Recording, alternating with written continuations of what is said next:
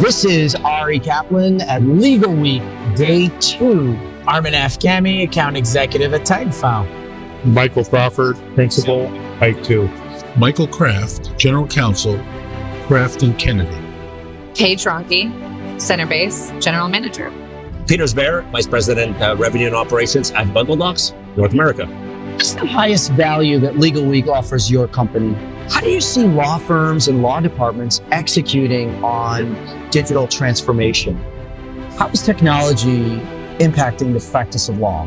How can you future-proof a law firm? How can you best distinguish technology at a technology conference?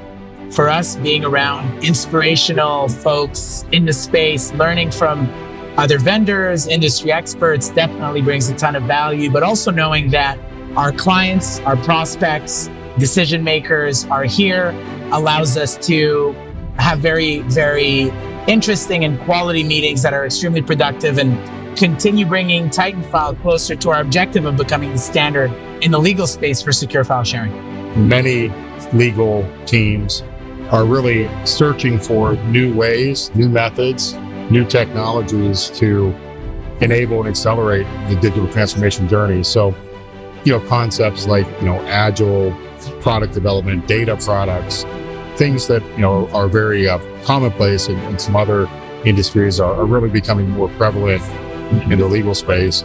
There's certainly lots of new and emerging technologies as well. We've seen a tremendous amount of adoption of AI, where I feel like last year, a lot of people thinking about it. This year, a lot of people acting on it. So, how you mix and match these technologies is really the key, right, in terms of the outcomes and the success. It's quite fantastic, actually. It is allowing practitioners to do much, much more in a shorter amount of time and do it better, more pervasively, more completely. So in the next 24 to 48 months, we're going to see a surge of AI technologies, and we're going to start to learn how to actually apply AI within the legal space. Right now, we're toddlers. We're figuring it out. We're trying to understand how courts are going to deal with cases that have been supported by AI technologies in the back end of the office, how different case laws manage AI in a multitude of ways that we can't even really understand right now.